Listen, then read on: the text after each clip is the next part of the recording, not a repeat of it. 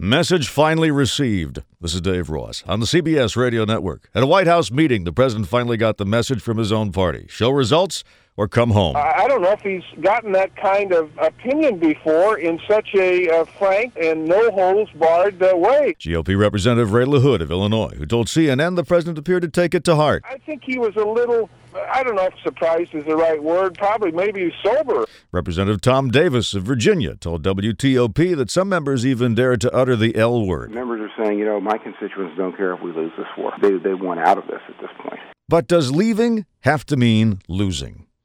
I think of what the insurgents did. When they saw us coming, what'd they do? They left, or let us think that they left. Well, let's suppose the president, now that he's heard from his own party, decides maybe the conditions for success have been met.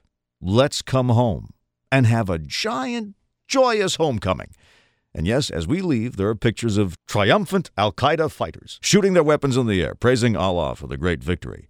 Except then, those al-Qaeda fighters start evaporating. Some of them evaporate with the help of a serendipitous bullet.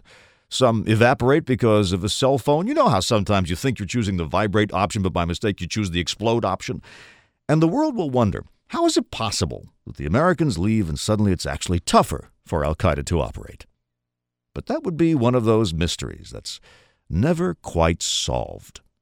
Now this is Dave Ross. On the web at daveross.com.